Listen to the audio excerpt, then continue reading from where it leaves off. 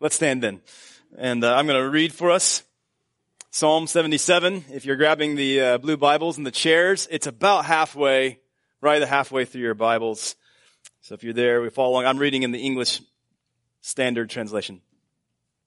Psalm 77 to the choir master, according to the Jeduthun, a psalm of Asaph. I cry aloud to God, and he will hear me. In the day of my trouble, I seek the Lord. In the night, my hand is stretched out without wearying. My soul refuses to be comforted. When I remember God, I moan. When I meditate, my spirit faints. You hold my eyelids open. I am so troubled that I cannot speak. I consider the days of old, the years long ago. I said, let me remember my song in the night. Let me meditate in my heart. Then my spirit made a diligent search. Will the Lord spurn forever and never again be favorable? Has his steadfast love, his chesed, forever ceased?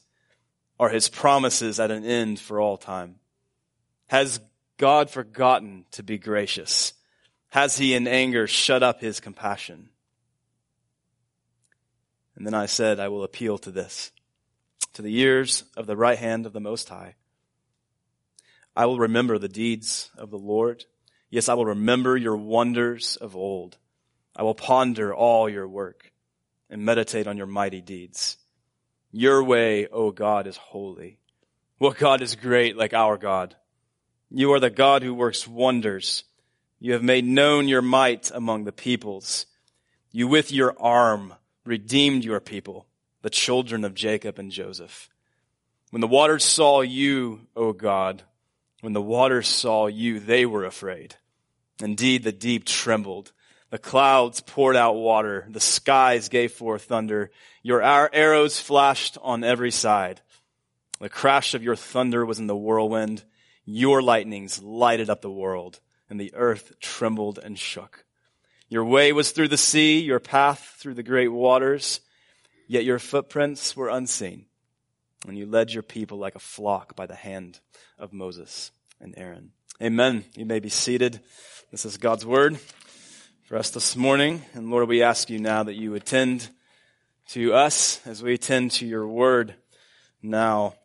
The first words of the psalm, I cry aloud to the Lord, alert us that this is a certain kind of psalm. This is what's often called a psalm of lament, or as one Old Testament theologian described these psalms that make up almost half of our Psalter.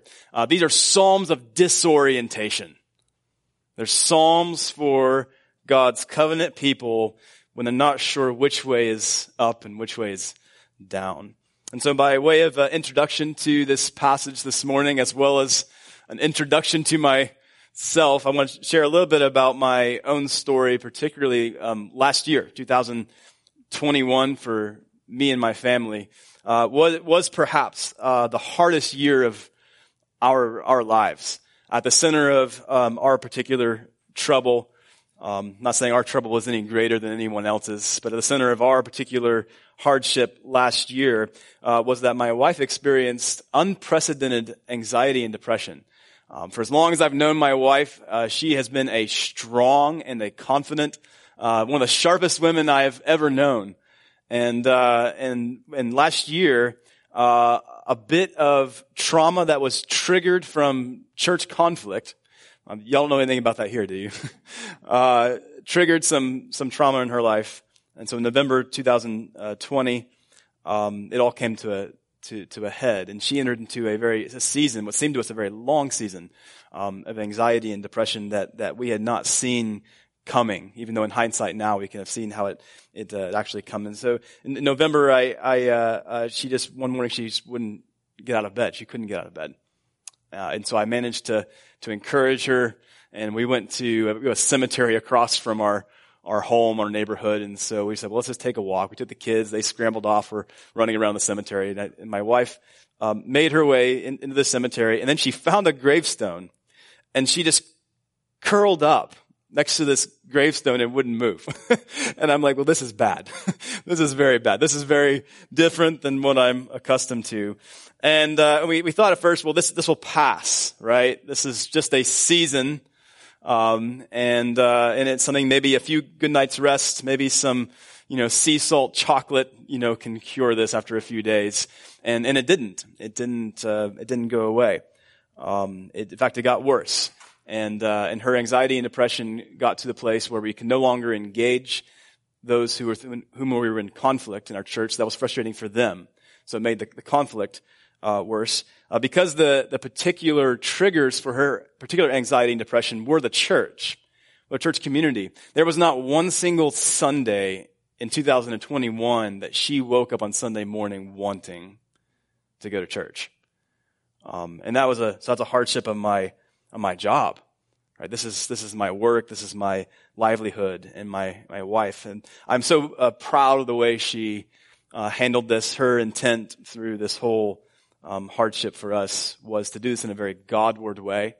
And so by God's grace, we managed to get our whole family to church all but 3 Sundays in 2021, even though no Sunday was easy for her to go. And by God's grace, we were able to adjust and able to arrive in church. But it was difficult because then it bled into the other areas of our life. And the way that suffering seems to attract other suffering. And so our finances began to struggle because we couldn't talk about our budget.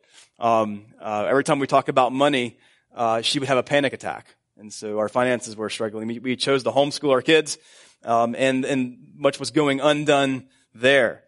Sundays were hard. And so this was our year, 2021, anxiety and depression. We had no idea what to do. My wife is struggling emotionally to find her footing.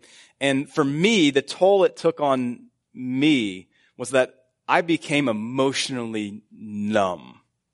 By which I mean I had no more prayers to pray. When you're emotionally numb, I didn't become angry, I didn't become sad, I didn't become frustrated or happy or joyful. I was just flat numb. I'm a pastor. I have a seminary degree, so whenever I'm called on to pray, I can cough up some words and some theology of some kind.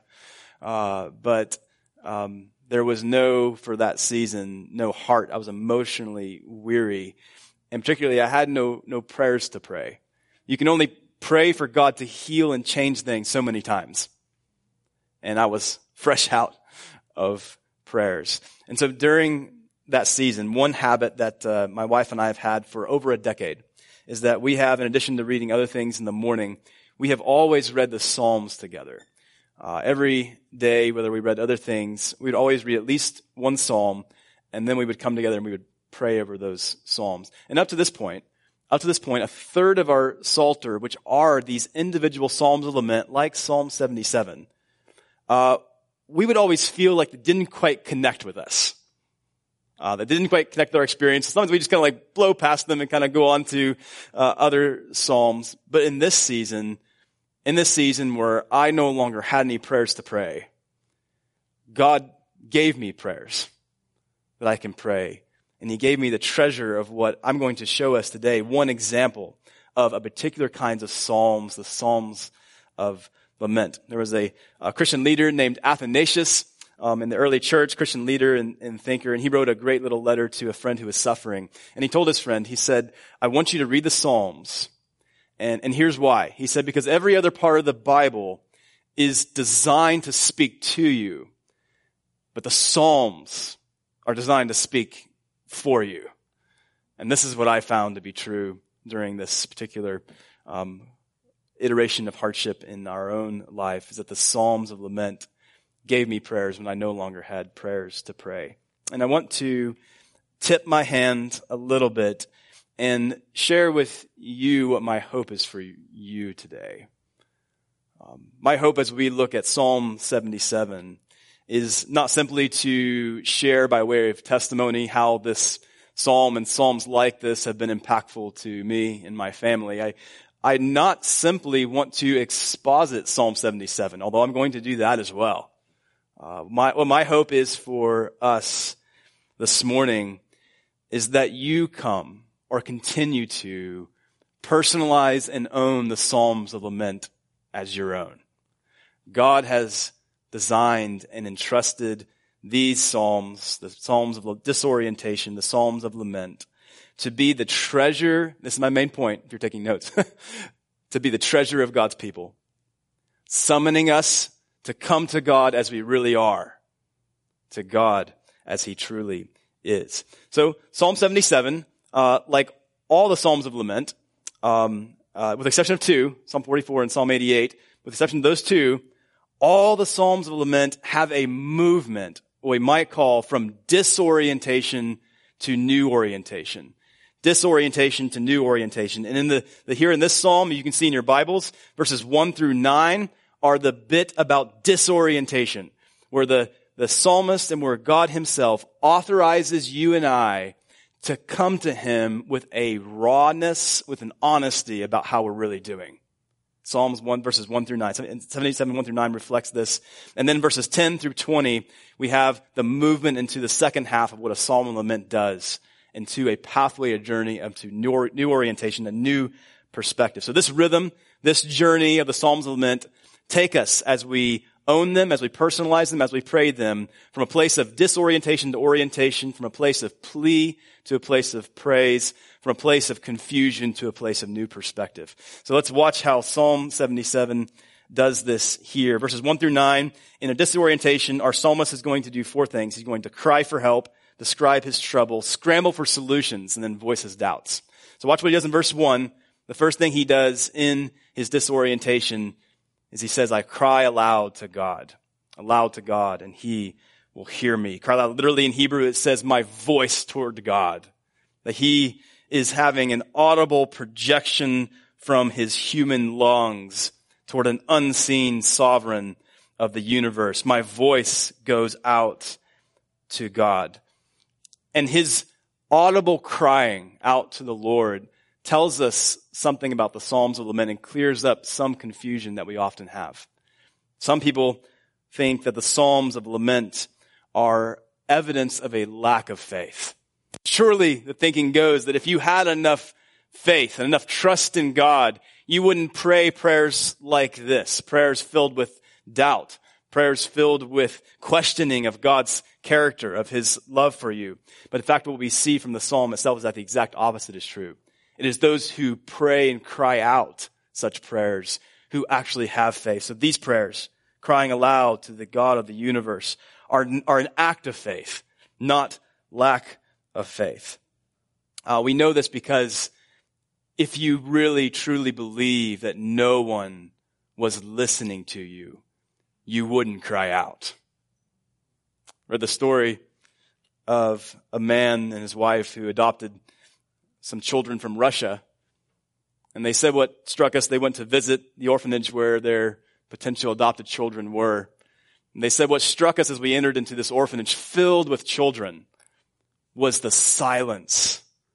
No cries, no shouts, no giggles, even though there were children everywhere in this orphanage. And he said what he realized as they tried to figure out what was the case, why this was the case, that there was no noise in this orphanage among all these children, is that their caretakers never responded to their cries.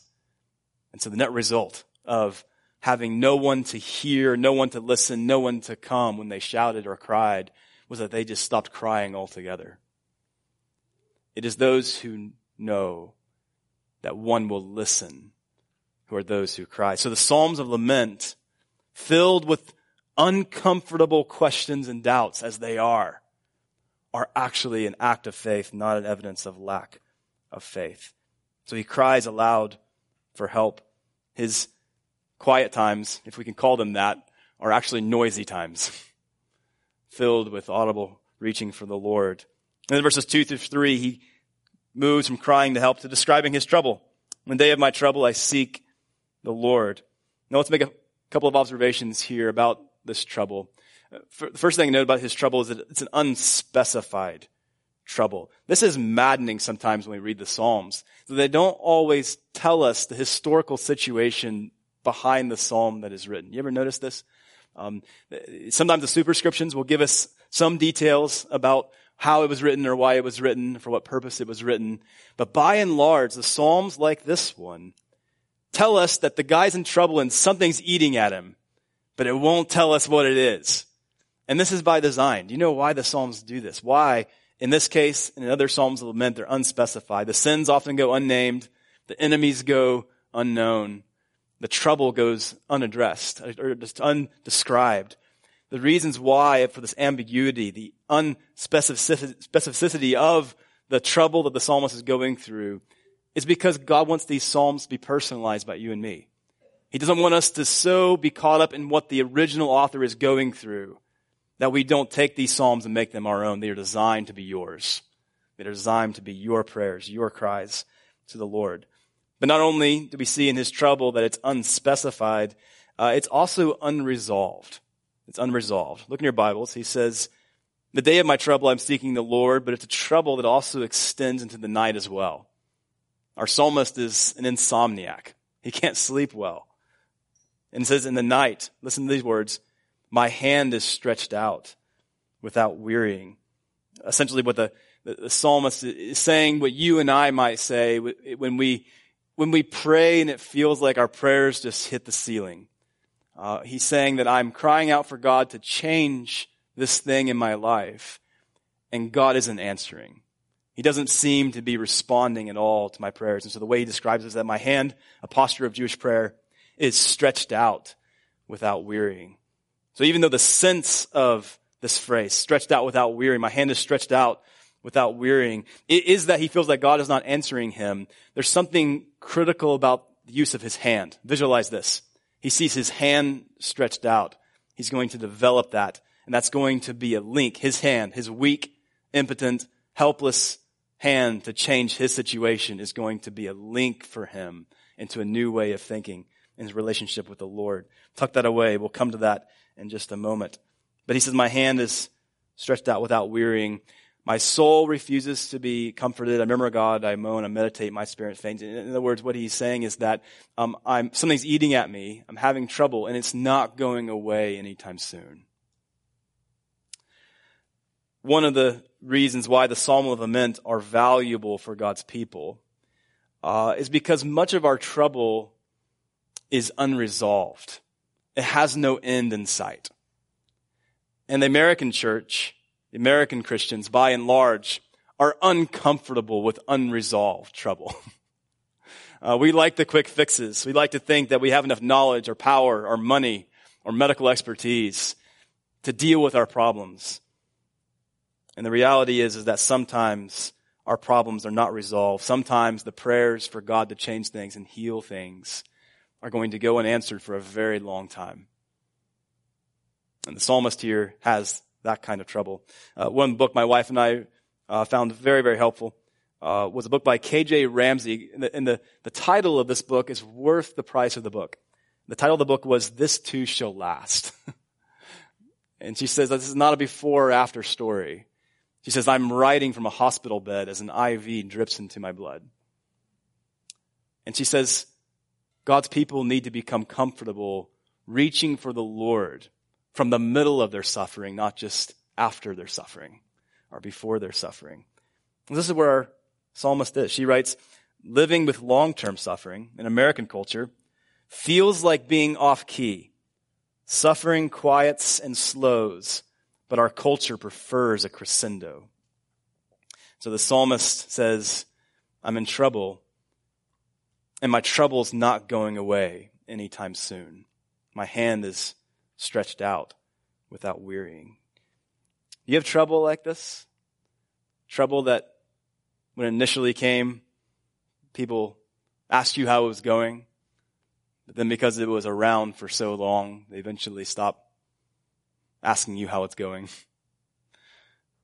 Or what happened in our case when we realized that my wife's anxiety and depression was not just going to go away with dark chocolate and a few good nights of rest.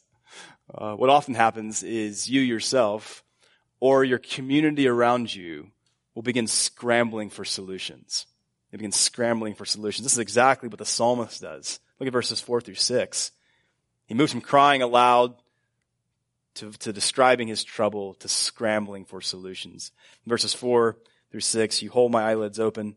I'm so troubled I cannot speak. And he says, what would I do? Well, I consider the days of old, the years long ago. I said, let me remember my song in the night. Let me meditate in my heart. He thinks, perhaps if I get some just really good worship music, that will pop me out of my funk, pop me out of my malaise, and I'll feel better again. He says, I just need a little bit of bless the Lord, O my soul, and then I'll have a few more reasons to bless the Lord. Maybe he turns the dial on his radio to KLTY or whatever your Christian radio is in Graham, and just thinks maybe the worship songs, the songs that used to inculcate joy in me, will work again. And what we find in the Psalms is that they don't work. Their power they had at one point to help him seems ineffective here, because where he goes next is he voices doubts. His soul, from the evidence of his personal experience, renders a verdict on God as the solutions he takes to remedy his depression, his trouble, become ineffective and fail. And in verses 6-9, the last part of this part of disorientation, he voices his doubts about God. There are 5 questions, 5 troubled questions that the psalmist asked, wondering if the God that he's read about in the Bible is really the God who really is. Look at these. Will the Lord spurn forever and never again be favorable? Has his steadfast love, this beautiful Hebrew word chesed, the covenant love, the faithful love of God, maybe that's just dried up? Are his promises at an end for all time? Has God forgotten to be gracious? Maybe my trouble has stirred and I've sinned too many times for him to forgive again. And maybe he's angry at me. Maybe his anger has caused his compassion to be shut up for good. And there's no more for me left. Maybe this is the case. And the psalmist voices in the inspired scripture his doubts before the Lord.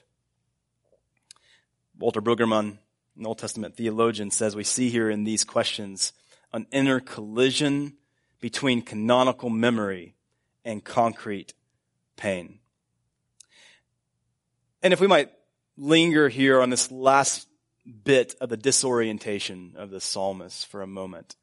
Do you see here, friends, how, because this is inspired, the Lord invites and authorizes his covenant people to be honest about where they are.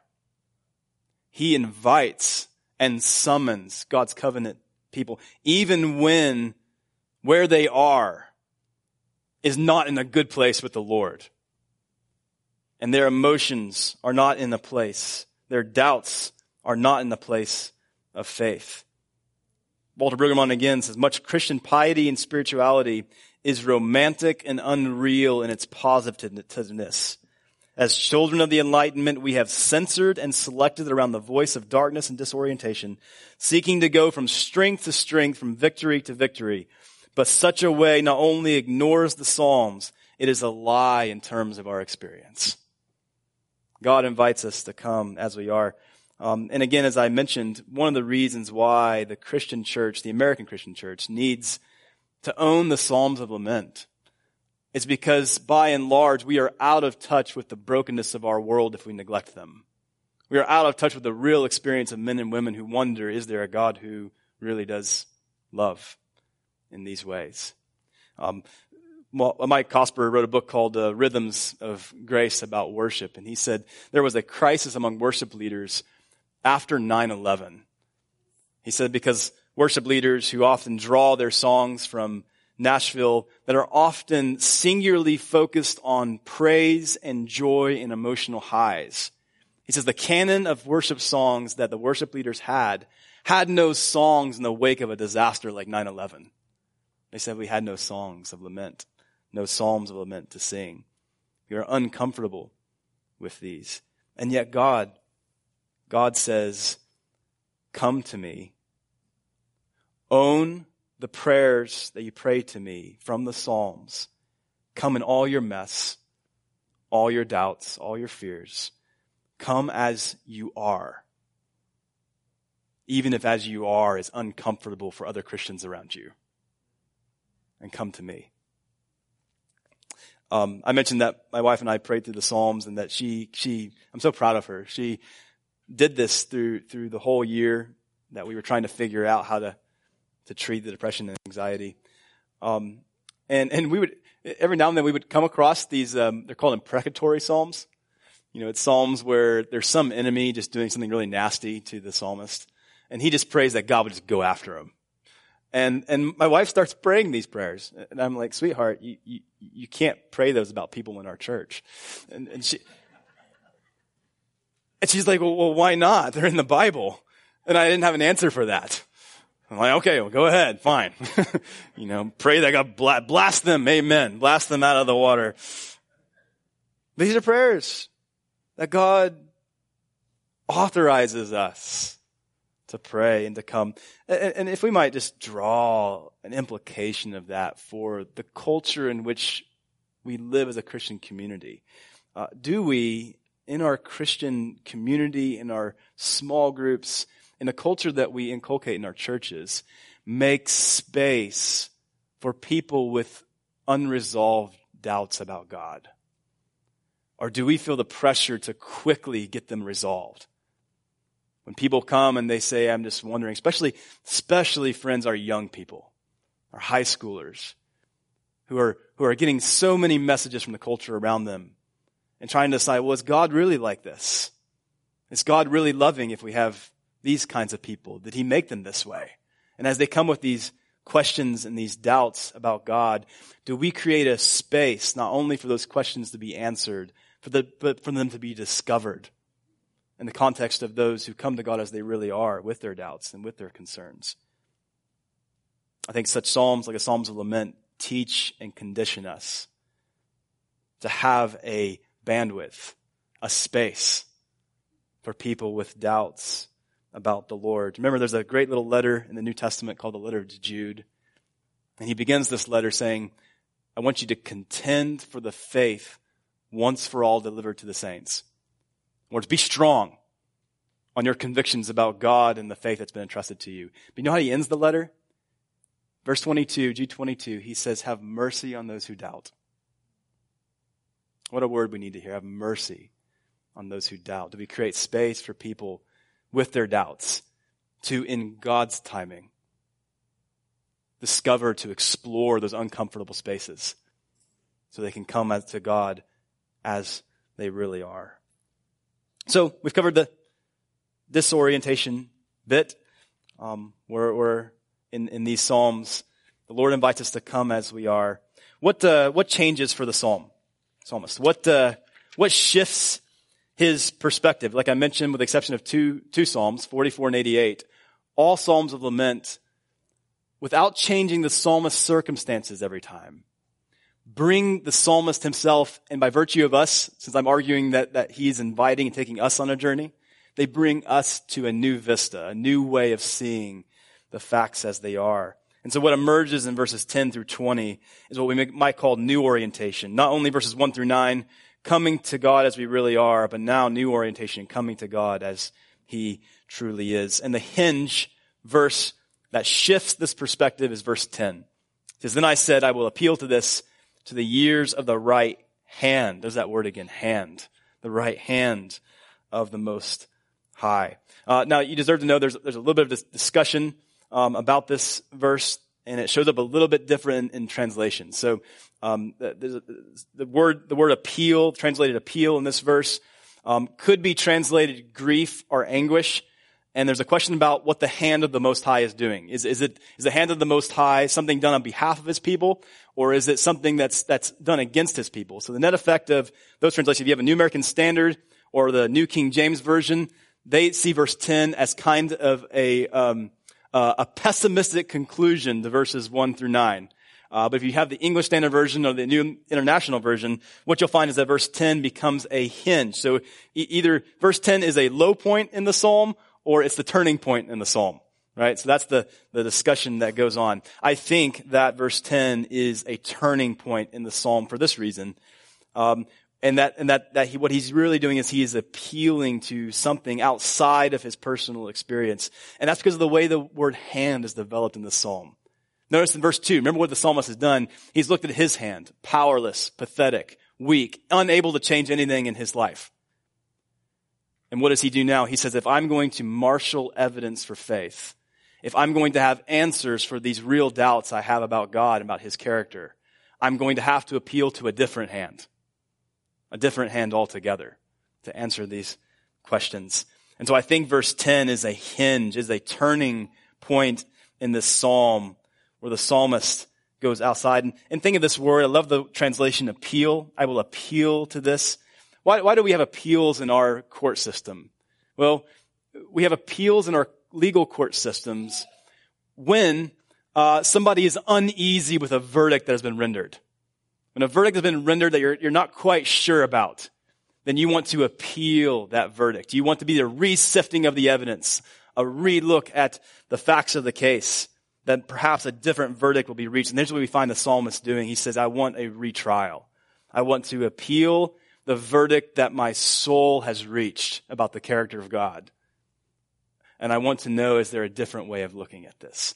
Is there evidence that has not been brought to the table that might alter the conclusions my soul has reached about God?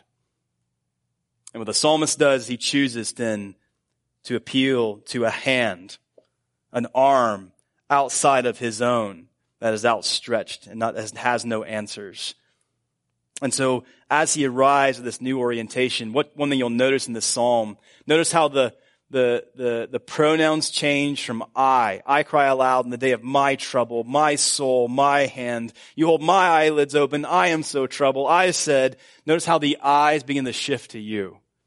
Your way, O God, is holy. What God is great like our God. You are the God who works wonders. You have made known your might. You with your arm have redeemed. When the waters saw you, O God, they were afraid. There is a shift from him and his own circumstances that have caused his soul to draw a certain conclusion about God that is now being shifted as he focuses to who God really is. And this is what the Psalms of Lament do. They invite us, first of all, to gloriously come as we are, in our honesty, in our rawness, but then they challenge us to come to God as he truly is, to deal with the God as he is. And so the psalmist then, appealing to the right hand of the Most High, thinks backwards in his history. John Flavel, the English Puritan, wrote a book called The Mystery of the Providence of God. He said, often God's providences, like Hebrew letters, have to be read backwards. And he says, if my present circumstances are not sufficient evidence to have faith in the God of the Bible, then I will have to appeal to evidence outside of my present experience to come to the table. And that's what he does. And where does he go? Look at where he goes. He goes to Exodus. He goes to the book of Exodus. And here, unlike verse 2, verse 3, he's no longer remembering God or meditating in a cursory way, in a furtive way, in a moving on to other things sort of way. Now he is taking time to linger, to meditate and to remember as he considers the story that has shaped the people, the covenant people that he is in. He says, now I meditate on your mighty deeds, verse 12. The word meditate is really a great word. Martin Luther makes some comments on this psalm. And in his exposition of this psalm, he describes meditation. He says there is a difference between meditating and thinking. To meditate is to think carefully, deeply, and diligently. And properly, it means to muse in the heart. Hence, to meditate is, as it were, to stir up in the inside or to be moved in the innermost self. Elsewhere, Luther will describe meditation as tending to a slow-burning fire. You have to linger there on one particular thing. When I go camping with my kids, my son will be like, "Hey, Dad, can I start the fire?" And I'll be like, "Sure." And he'll put some paper under there and just throw these giant logs on there and expect it to be roaring within seconds. And I'm like, "No, son, here's how you do it. You've got to start small and you have to stay right there. You can't move. And you have to feed little bits to the fire, a little bit at a time. And Luther says that's what meditation is like. You tend to the story, to the thought, to the scripture, not in a way that wanders off and does other things, but sits there long enough until the flames grow, until a new and a fresher flame emerges of love, emerges for the Lord. So the psalmist says, I'm going to sit here. I'm going to sit here. And with my doubts, I'm going to think hard and think long about the story of God's people. And so he goes to Exodus. See, you think of these words, wonders, work, mighty deeds, who is great like our God, God who works wonders, make known your might among the people. You with your arm redeemed your people. You know, all of these terms could be hyperlinks to Exodus 1 through 13, where this language is first used of redemption in Exodus chapter 15, where we're told in Exodus 6:6, God says, I see my people in their disorientation, in their suffering, and I'm going to redeem them with a mighty arm and an outstretched hand. There it is. And the psalmist, as he looks at his hand, as he appeals to the hand of the Most High, runs to the outstretched arm and open hand of the God who promised his people that he would break them free, that he would rescue them. And in these great stories of the 10 plagues of Egypt, where the creator of all that's ordered and good unravels his own creation for the sake of his people in order to free them, where he brings them to the very brink of the Red Sea. And here in this moment, in their disorientation, they are left with the idea of, God, did you make a mistake? Are you loving us? Are you caring for us? Why did you bring us here? Do you see what the psalmist is doing? He's allowing his disorientation to connect with the disorientation of his people in a moment when they weren't sure what God was like or what God was doing. What will God do in this moment of chaos when the forces of nature simply terrify us? And the psalmist affirms that the way of God that's going to be, we find later, the way through the sea is the holy way. It's a holy way. Why is it holy? Not just because God goes there, but because it's the designated path that God has chosen for his people to go. Right? It wasn't like their GPS got messed up. They're like, whoops, we ended up at the Red Sea. Right? God led them there. He led them to this place of terror and fear where the chariots of Pharaoh are closing in and the chaotic, uncontrolled, terrifying sea stands in front of them, trapping them. And in the disorientation, they say, which way are we supposed to go again? And the psalmist says it was a holy way. And I wonder if in this moment, whatever trouble the Lord has permitted into your life, are you able to see that way as a holy way? As not just a place that you meander to because of your sin, because of your choices, or because of the mere brokenness of the world, but a way in which God has led you. All this way, Deuteronomy 8 says, all this way the Lord your God has led you in this way into the wilderness. The way of God, even the ways through just extreme brokenness, are ways that he has led us. And then the final part of this new orientation is that the psalmist retells, but in a wonderful way that is Hebrew poetry at its best. He retells the story of the Red Sea crossing. And he says the things that frighten us are frightened of our God. The waters saw you, O God. The waters saw you, and they were afraid. The deep trembles, the clouds poured out water, the skies gave forth thunder. Your arrows flashed on every side. Your thunder crashed, your lightnings light up the world. The word crash there in verse 18, the crash of your thunder is literally the word voice, the voice of your thunder. Remember, his voice is weakly crying out at the beginning. Now God's voice powerfully thundering on behalf of his people, frightening the seas into subjection. The earth trembled and shook. Your way was through the sea, your path through the great waters. And then this wonderful phrase, yet your footprints were unseen. The psalm has taken us to that seashore, right? Whereas God's people, still wet from the spray of the sea, are gathered on that shore and watching their enemies floating face down, who had enslaved them, who had abused them, who had ripped their infants from their arms, now crushed by the God who had rescued his people through the waters. And they look at the still calm sea, and they say, was God here? There's no evidence he was here. His footprints are unseen. But he was here. His way was holy. And he led us.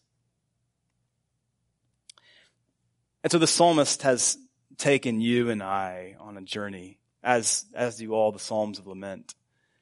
From a place of just honest crying out, as we really are, but then summoning us to consider God as he really is, often looking outside of our present experience to the stories itself that bear witness to what God's character is like when his people are disoriented. And there's one other thing we have to consider as we read these Psalms, because I hope you will. I hope you will make these Psalms your own. And that is that one thing that's instinctive for those who have the whole Bible in their hearts is that even as the psalmist is forcing his mind backwards to stories that happened long ago before him, the New Covenant reader, the one who has the Gospels, the one who has the New Testament, is almost driven, compelled to go forward. Because as we're reading about the God of Israel, all of a sudden we're starting to see a semblance in someone else that we recognize. What is the psalm doing for large part for God's people? Well, how do the psalms messianically point to Jesus, as we know they should or know they do? Here's often how they do it. The psalms, if we just read them as they stand, have as one of their aims to simply familiarize God's people with the God of Israel. As if to say, as we sing, as we pray, as we listen, as we hear these psalms, we are beginning to know what the God of Israel is actually like. And now you can understand why the disciples responded the way they did. They have grown up singing the Psalms. They have grown up listening and praying the Psalms of Lament, like Psalm 77. And they know that the God of Israel is the God who frightens seas into subjection for the good of his people. And now you see why, when their seashore is calm, on the other side of Jesus saying peace, they aren't thankful. They aren't, well, that was a neat trick. What does the text say that's been read for us? That they're filled with great fear. We did this actual text in our home group for our church one time, and one of the guys in our group made a really, really profound observation. He said, I just don't understand why they were filled with fear. He's like, everything in this text that was frightening had vanished. Like the sea was calm. Their boat was, just gently lobbing in the water. They were fine. Everything that was frightening had vanished from that scene. And yet the text says they weren't just afraid, but they were filled with their fear actually escalated from what it was like in the storm. And as he and I looked at that text together, and I said, that's a great question. Why are they filled with fear in this moment? And what he and I, as we were thinking through and looking at this passage together, realized was that all that was frightening in that environment hadn't vanished. In fact, the most frightening thing in that story was still there, very clearly in front of them. And it was the one who frightens the seas themselves into subjection for the good of his people. And in that moment, with Psalm 77 and psalms like this in their hearts, they realize that the one in front of us is the one who embodies the God of Israel. The one who, for the good and for the love of his people, will make ways through the chaotic seas. And so do you see how then the Psalms never stay within the Psalter? They invite us on a journey, a rhythm from disorientation, coming to God as we really are, to a place of new orientation, to God as he truly is. But in the process, they are inviting us backwards into the stories that remind us of what God's character and love is like when our present experience is not enough to convince us that's the case. And then they shove us forward at the same time. As we have the witness of the Gospels in our heart and our hands, they shove us forward and tell us that this one, this being, this rabbi who walked earth, whose footprints were seen, must embody the God of the Psalms that we've been taught, the character we've become familiar with, the one that we've come to trust and to know, to love, to worship, is embodied in this one, in the Lord Jesus Christ. And those who belong to him belong to the one who loves his people and who conquers their fears and who will one day right all wrongs, who will wipe all tears from all eyes, who will make all that is sad come untrue, and for whom the book of Revelation tells us will create a day when there is no more sea. There is no more chaos. There is nothing to frighten us. He will frighten into submission all that frightens his people. So these Psalms, I've argued, are a treasure for God's people. To pray, as Dietrich Bonhoeffer said, not only when we're full, but when we're empty. They summon us to come to God as we really are and to come to him as he truly is. And so as we close today, I want to make a couple of invitations on the basis of this text. The first invitation is for those of you who are not part of God's covenant people. These assurances, these protections, this God who loves and cares is not yet your God. He is not yet your refuge. There has to be a place, a time in your life when you confess your sins, when you come to him and say, Lord, I'm a sinner and I need a Savior. And I would urge you, if you have not come to that place, to come to that place now, to put it off no longer, to no longer remain unprotected in your sins, but to come under the refuge, the one who truly does love you and will welcome you to himself just as you are, in your mess, in your doubts, and your fears. He will welcome you and embrace you. I urge you to come to him today. And for those of you who know the Lord, who have walked with the Lord, who have made that decision to yield your life to Christ, I would urge you to join the song, by which I mean make these prayers your own. Follow the rhythm, follow the journeys, pray them for yourself. Even as the psalmist himself joins the worshiping Hebrews centuries before at the shore of the Red Sea, I would urge you to join the psalmist and the Hebrews as they worship, delighting in the God who has rescued and loved us so greatly. So as we close today, let me read from you from that original song that the psalmist joined, Exodus 15, and make this a prayer for us as well. Exodus 15, 11 through 13. Miriam leads the people in worship and says, "Who is like you, O Lord, among the gods? Who is like you, majestic in holiness, awesome in glorious deeds, doing wonders? You stretched out your right hand. The earth swallowed them. You have led in your steadfast love the people whom you have redeemed, and you have guided them by your strength to your holy abode." And Lord, I pray this for the saints here at Redeemer Church in Graham, Texas, these saints whom you have redeemed by your Son's blood, whom you have held close to your heart, whom you have forgiven, and whom you are a present help in time of trouble. Lord, would you stretch out your arm for them? Would you bring them to new vistas, to new perspectives, so that they might trust you and they might testify to your power on their behalf? And for Jesus' sake we pray it. Amen.